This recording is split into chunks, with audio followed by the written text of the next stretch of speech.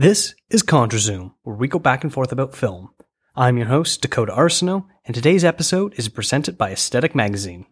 Today, we reveal the top 25 films of our Best of the Decade list. If you haven't already checked out part 1, please make sure you do so first. I wouldn't want you to be lost or anything. To reiterate myself a bit from the last show, we are counting down the 50 best films of the 2010s. This is ContraZoom's biggest project ever, and we hope you all enjoy listening to it as much as I'm putting it all together. It started last year around this time as I began putting together my best of 2018 list, and remember that 2019 would be the end of a decade and I should do something much bigger than normal. The list you're about to hear is one done by a committee of 15 different people and reflects a more concise list of what was great. Over the course of the show, I'll also be sharing some fun facts about the list. Off the top of the show, I want to thank the people who you'll be hearing from, including Sammy Felchenfeld, Stephanie Pryor, Curtis Sindri, Sebastian Hines, Dasha Paragadova, Colin Mercer, Gemma Mastriani, Harper Thompson of the Hawkeyes podcast, Callum McNabb of Scare Traducing, and Caden Harrison from The Basement Binge. Special thanks to some people that won't be appearing on the show, including Tal Gottfried, Maxine Grossman, and Carly Smale. I won't take up any more time, so without further ado, let's get into this list. Coming in at number 25 is A Ghost Story from 2017, directed by David Lowery. A Ghost Story might be the most underseen movie on this whole list. Sure, it stars Rooney Mara and Casey Affleck, but it isn't a big Hollywood film. Casey Affleck stars as a man named C, who dies in a car accident right outside of his home. When his dead body is under a sheet in the hospital morgue, he simply gets up and the sheet stays on him, making him look like a terrible Halloween costume he made as a toddler.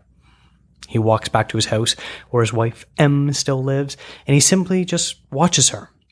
He watches as she processes grief of losing her husband, and she eats an entire pie whilst crying in a single unbroken take. He watches as she moves out of their home and a new family moves in. He watches as some drifters eventually move into the house. He watches until time has no meaning and keeps on watching. Director David Lowery shot the film in an aspect ratio that is almost square, with a vintage-looking border around the edges, making the audience pay attention to the details being employed. This movie isn't a horror movie, but the idea of thinking about the infiniteness of death and time tricks your brain into being terrified. Coming in at number 24 is Dunkirk from 2017, directed by Christopher Nolan. Colin Mercer is going to tell us about why this movie is so great. Coming in at number 24 is Dunkirk, the epic World War II masterpiece written and directed by Christopher Nolan. The film follows 3 different narratives. One set at land, which takes place over 1 week, where you see hundreds of thousands of British and French soldiers as they wait for boats to come from Britain to evacuate them from Dunkirk on the north shore of France. The second part of the film is told at sea, and it takes place over a day, where you follow the story of a father and his son as they are sailing to Dunkirk from the southern shore of Britain in order to save as many soldiers as they can. And the third part takes place over 1 hour, which is in the air, as you see a pilot who is running out of fuel, and he tries to protect the hundreds of thousands of soldiers who are on the beach. The story is incredible, mostly because it is true, but the storytelling is stunning. Coming in at number 23 is The Florida Project from 2017, directed by Sean Baker. Callum McNabb of Scare Traducing is going to talk about this movie. I can barely put into words just how much The Florida Project affected me and continues to affect me each and every time I watch it. Sean Baker gifted the world with something that is at once romantically nostalgic, hopelessly heartbreaking, monumentally political, and tremendously beautiful. Every character is on point, every emotion deserved. The Florida Project is a slice of life on screen that nobody should go without experiencing at least once. Coming in at number 22 is Gravity from 2013, directed by Alfonso Cuarón. Sammy Felchenfeld is going to talk all about it. In my mind, Gravity is definitely a masterpiece, directed by Alfonso Cuarón, and he had a hand in a lot of the technical aspects. There's a reason why it won so many Academy Awards that year.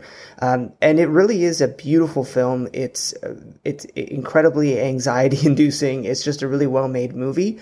But what's really interesting about it is that it's one of those movies, like quite a few on this list, that is best seen in cinemas, which really is the purpose of a lot of movies as well. I can still remember that the anxiety and the nervousness of seeing everything happen on the screen, and I think that the ending, some people disagree, but I think the ending is perfect. You see what you see. Not going to give it away if you haven't seen it. So definitely a great movie. Coming in at number 21 is Black Swan from 2010, directed by Darren Aronofsky. Coming out of the Star Wars prequels, Natalie Portman didn't look like a very serious actor. Before, she had been in films like Closer and Garden State, but after it took her several years to refine her footing. She was given a very meaty lead role in Darren Aronofsky's Black Swan, a psychosexual horror film that delves deep into the mind of a ballerina who strives for perfection past the breaking point of no return. There are moments of the film where you question your own sanity, wondering if everything is just an allegory for mental health, or is Portman's Nina really growing feathers like we see in something like The Fly? The dance sequences are so integral to this film, as is all about chasing perfection, and nothing less than seeing the grueling training they put their bodies through would suffice. Luckily, Portman spent over a year in preparation to pull off the final beautiful and tragic performance of Swan Lake to tie everything together. Coming in at number 20 is Toy Story 3 from 2010, directed by Lee Unkrich. Gemma Mastriani, take it away. Toy Story 3. Okay, so I'm probably a little bit biased because the Toy Story series is my favorite in the entire Disney collection. But with that being said, this was a really great movie, not only from a marketing standpoint because, you know, this was not only appealing to young children, but people like myself who were, I think I was in high school at the time, but, you know, we were waiting for this since we were young because it had been around 10 years since we had seen anything. And then to our parents, the people who took us to the movies who, you know, they probably liked it too, whether they want to admit that or not. But anywho, there was definitely an increase in quality as from, in comparison to the other films before, but not so much to the point where it didn't feel original. It was just better. And the movie was just action packed as well. You know, to this day, it still gets me, crying. That's for sure. When they're holding hands on the rock, I just can't. It's a lot, but yeah, definitely one of my favorites. Coming in number 19 is Capernaum from 2018, directed by Nadine Lapka. Stephanie Pryor, let us know what it's all about. Capernaum has probably made the most impact to me that any foreign film or any film really on my life. I think that, you know, when I'm watching foreign films, they always tend to be my favorite, but this one just really touched me. Zayn al-Rafia's performance was so strong and just makes you think, like, wow, little young kids can really, you know, hold their own. They can be great actors as well. You just felt every emotion that went through this character's life and the reasonings behind all his decision-making processes. And it was just amazing to watch. And even though the subject matter is so heavy and it's so hard to get through, just the ending makes it all worth it. This film is so important. I think it shows the idea that, you know, it turns the idea of adults are the adults, children are children on its head, because you see adults acting badly and adults being untrustworthy, and this young boy who is doing everything he can to be, you know, the adult in every situation he's in, whether that's keeping his sister safe or babysitting a stranger's child or just getting through the days to make it to the next one. It's so strong and it's so important. And I think it's a great film that I wish more people have seen and would go and watch. I really highly recommend it. I know that it was on Netflix. I don't know if it still is, but if you haven't seen it, you need to watch it. Coming in number 18 is Gone Girl from 2014, directed by David Fincher. Curtis Sindri, the boss over at Aesthetic Magazine, take it away. So Gone Girl, I actually watched this recently, rewatched it recently, and it still has the same impact that it had the first time I saw it. It's a story that is a really kind of twisting, kind of fucked up mystery that, like, where Nick Dunn, played by Affleck, becomes the prime suspect in the disappearance of his wife, and it goes through this whole sort of almost torturous kind of experience where his wife, played by Rosamund Pike, just kind of like plays him like a fiddle. It's supremely well acted. I would say it's one of Ben Affleck's best roles in a really, really long time. But it's just one of those things where, like, even if you haven't read the book, you still get wrapped up into the mystery, and, you know, you get this whole sort of look back at their relationship and how they met and how it sort of fell off the rails. Yeah, so overall, film is fantastic from start to end. It's not really one of those films, even at like 149 minutes, it's not one of those films that sort of lags in the middle or anything like that. It's, you know, you're constantly engaged and constantly sort of trying to figure out what the next step is and what the next move is. Overall, it's a film that should be included in this list. Coming in at number 17 is Roma from 2018, directed by Alfonso Cuarón. Once again, Sammy Felchenfeld, take it away. So we've had Gravity, and now we have Alfonso Cuarón's most recent film, which is Roma. This is one of my favorite films, not only of the decade, but of all time.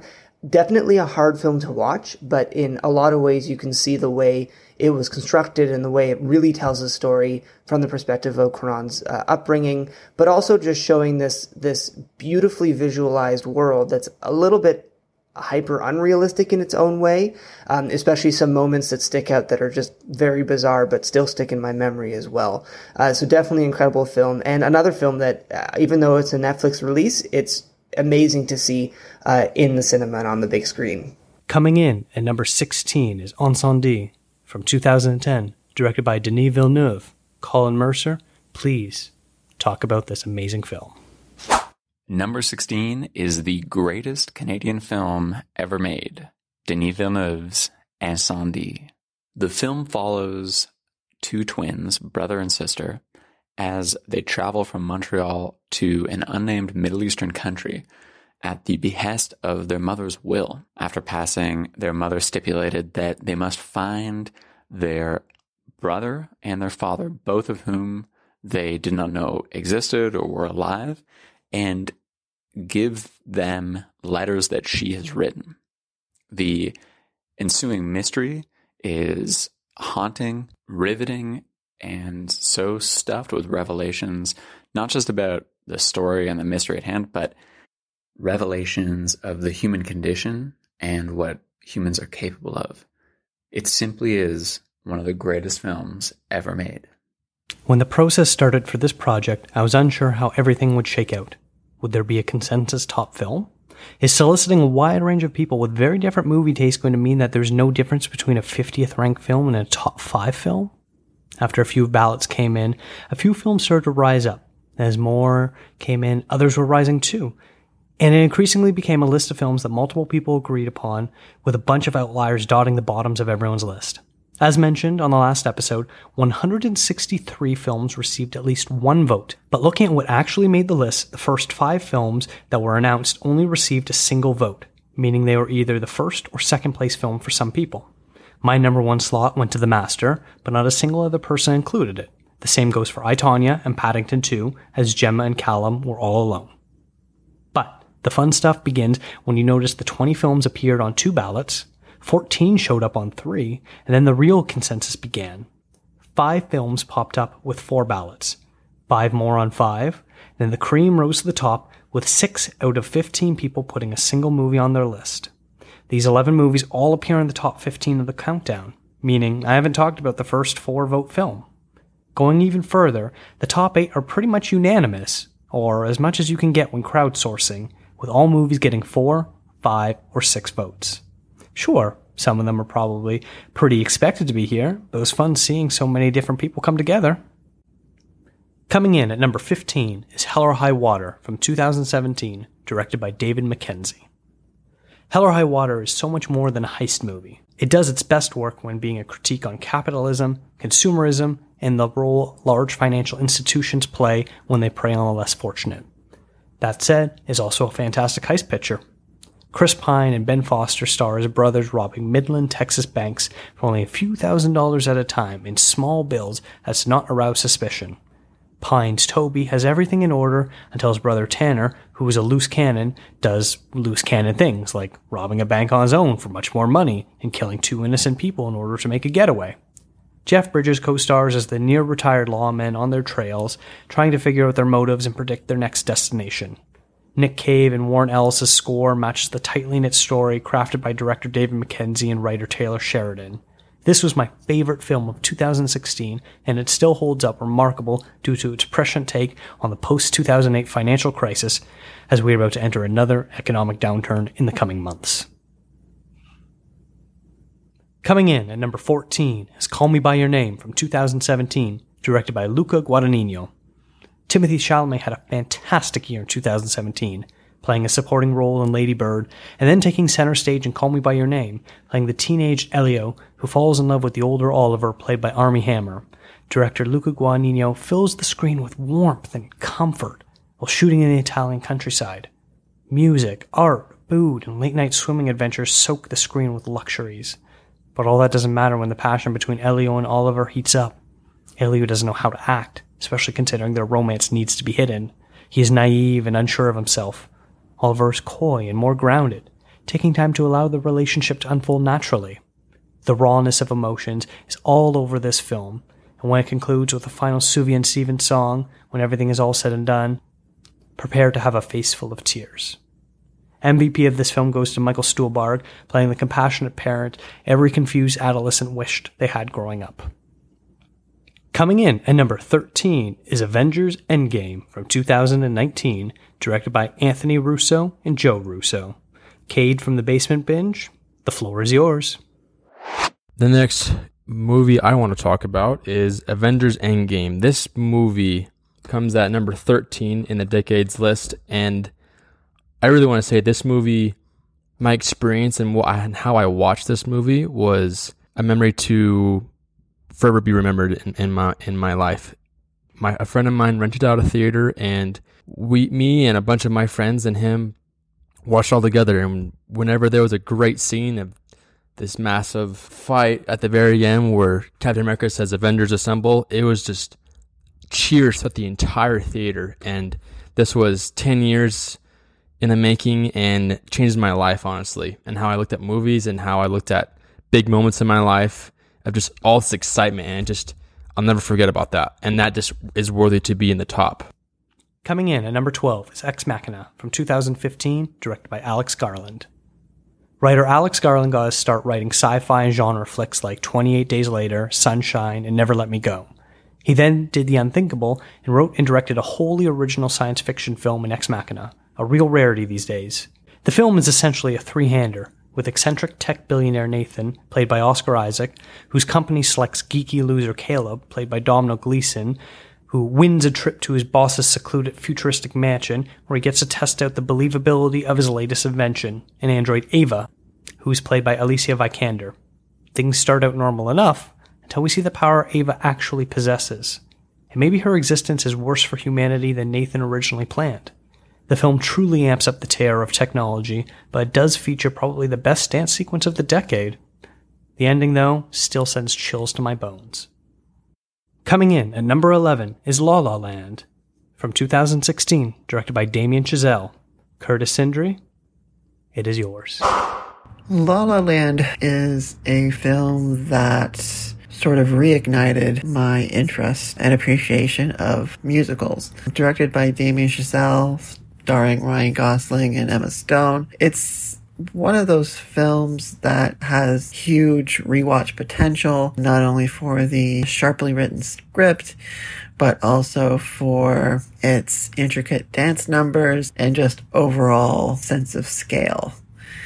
It's a film that feels big. It's one of those movies that, sort of harkens back to, the classic musicals, Singing in the Rain and American in Paris and things like that, where the scope feels a lot bigger, which only added to the overall, enjoyment of the film. And now, on to the top 10. Coming in at number 10 is Birdman, or The Unexpected Virtue of Ignorance, from 2014, directed by Alejandro Gonzalez Iñárritu. Harper Thompson of Hawkeye's Pod, please let us know what's so great about Birdman. The third movie I had on my list was Birdman. This movie came out while I was working on my thesis, which was all about self-reflexivity or self-awareness in movie musicals. So for me, Birdman really intersected with a lot of the ideas that I was reading and writing about at the time. Also, I'm obsessed with those long tracking shots through the theater. They're so good.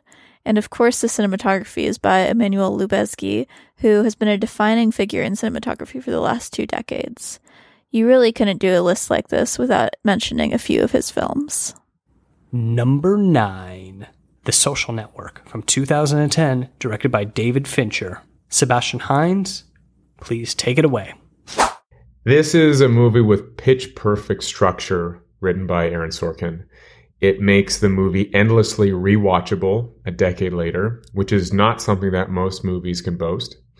It's a story about unlikable people, friendship, and somehow you want to keep on watching them despite them being so awful. There are excellent performances here by Eisenberg and Garfield, especially Garfield's iconic laptop smash and the "you better lawyer up, asshole" line, which I hope to use at some point in my life.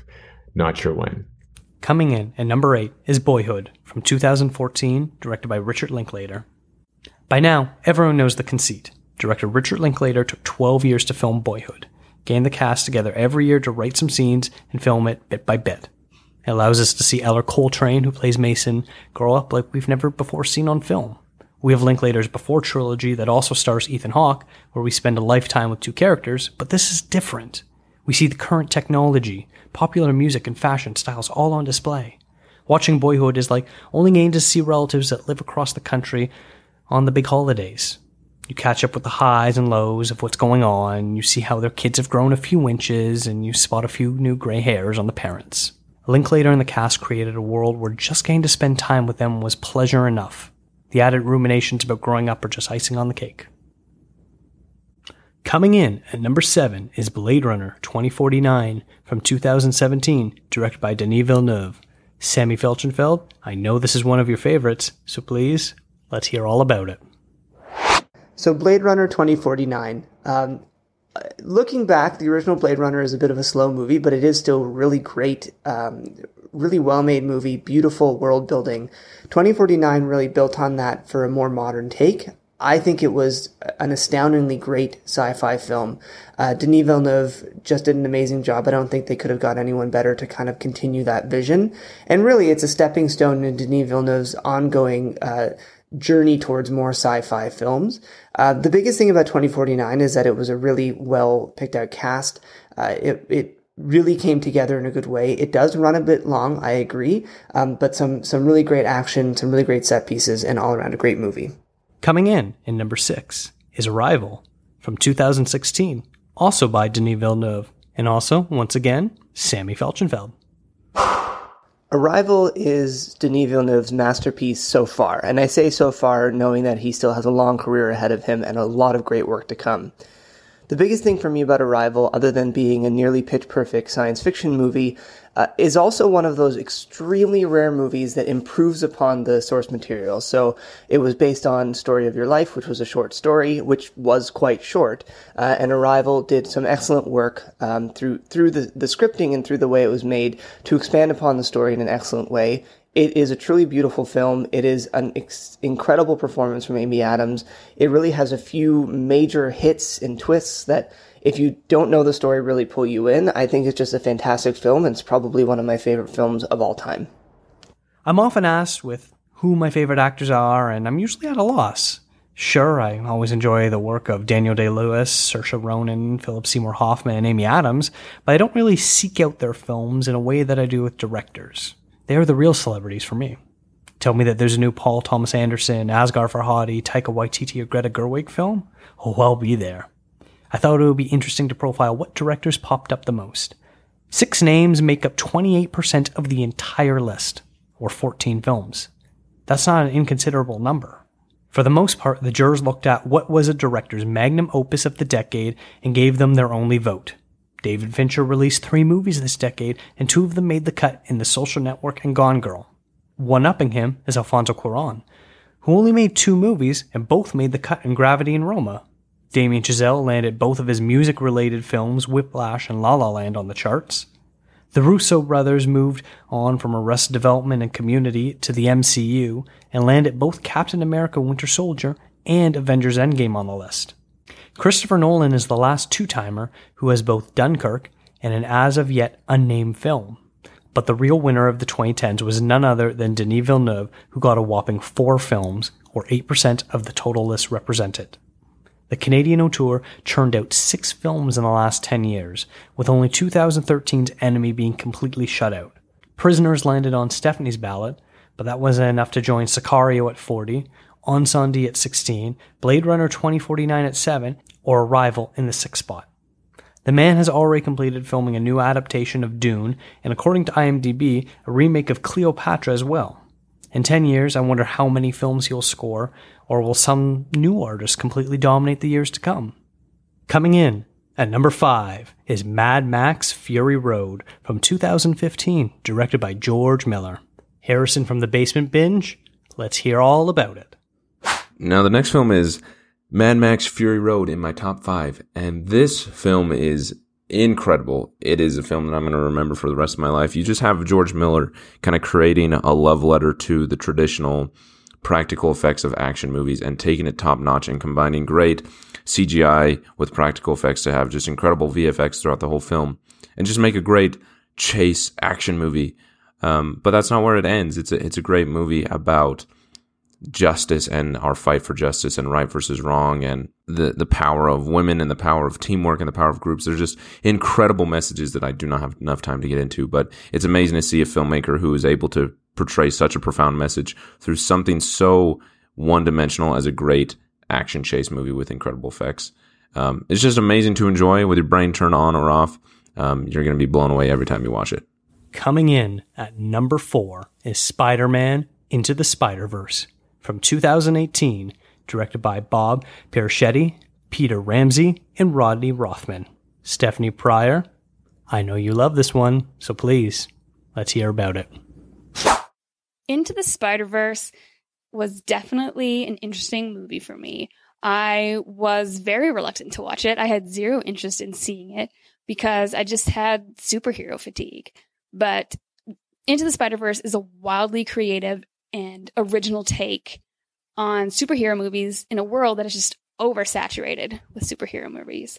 I think it's the first comic book movie that actually looks like a comic book that I thought was amazing. This is why I love comic books. This is why I read them. It's for the art.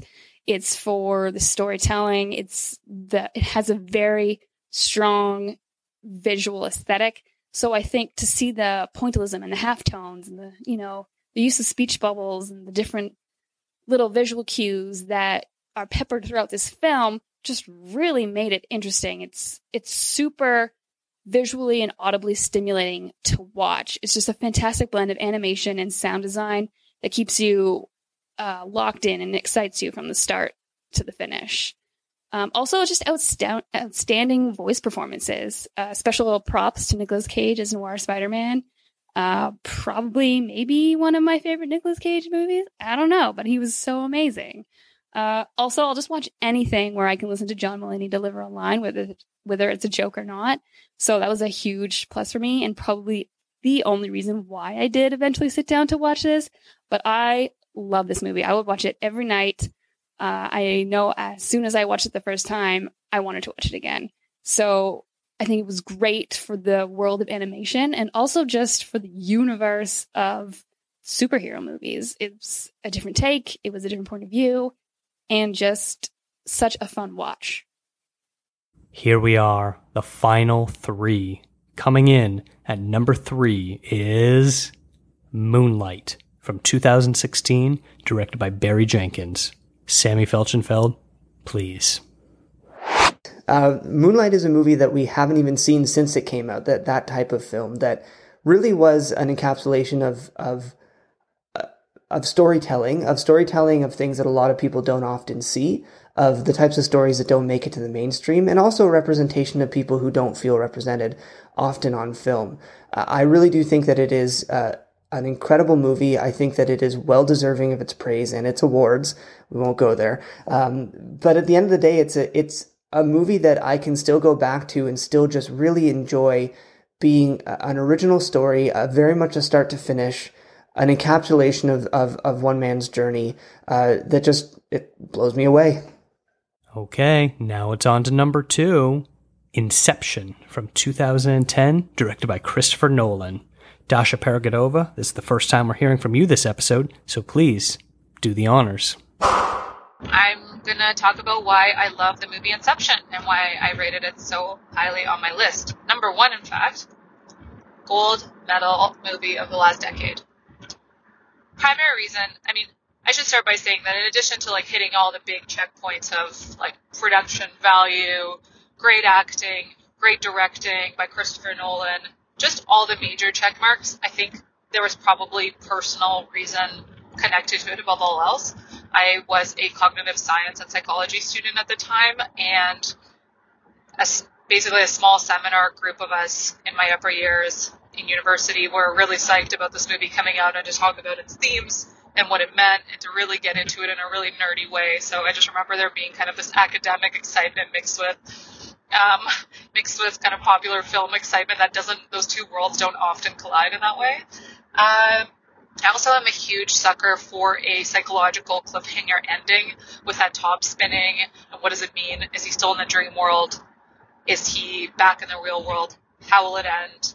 I just think it's really great because it leaves so much room for interpretation and sort of argument and debate. And I think it's exactly what you want from art.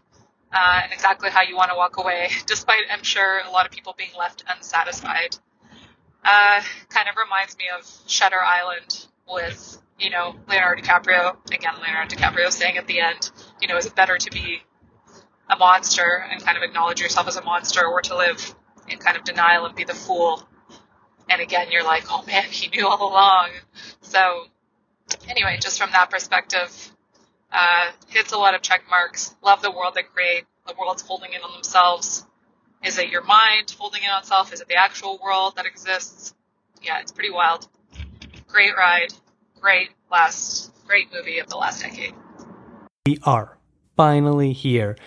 After 49 previous films, it is time to reveal the number 1 film of the 2010s. And that is Inside Out from 2015, directed by Pete Docter and Ronnie Del Carmen. Cade, from the Basement Binge, you have the supreme honor of talking about why this is the number 1 movie of the last 10 years.